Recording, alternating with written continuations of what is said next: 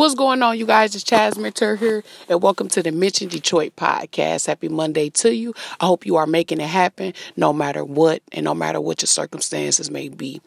All right, you guys, so on today's episode, we're going to talk about pain. Let's talk about that shit, man. You know, a lot of people don't want to talk about pain. You know, sometimes I don't even want to talk about it, but let's talk about it.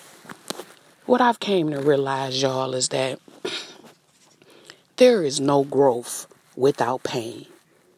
Like, I used to say it,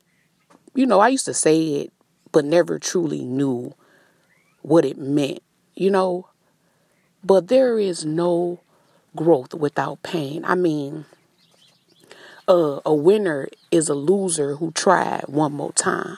You get what I'm saying? Like, and it's true. Like, just dealing with the pain, getting knocked back down, and getting back up, and getting knocked back down 3, 4, 5, 12 motherfucking times and getting back up and, just being persistent, not folding under pressure. Even though we all have those thoughts. We all have those thoughts of folding, like just stopping, but at the end of the day, our why is what over trumps that. Everybody done thought about quitting before. I mean, let's keep it real. The president, people you may have known, great people. I listened to Steve Harvey say that, you can overcome anything.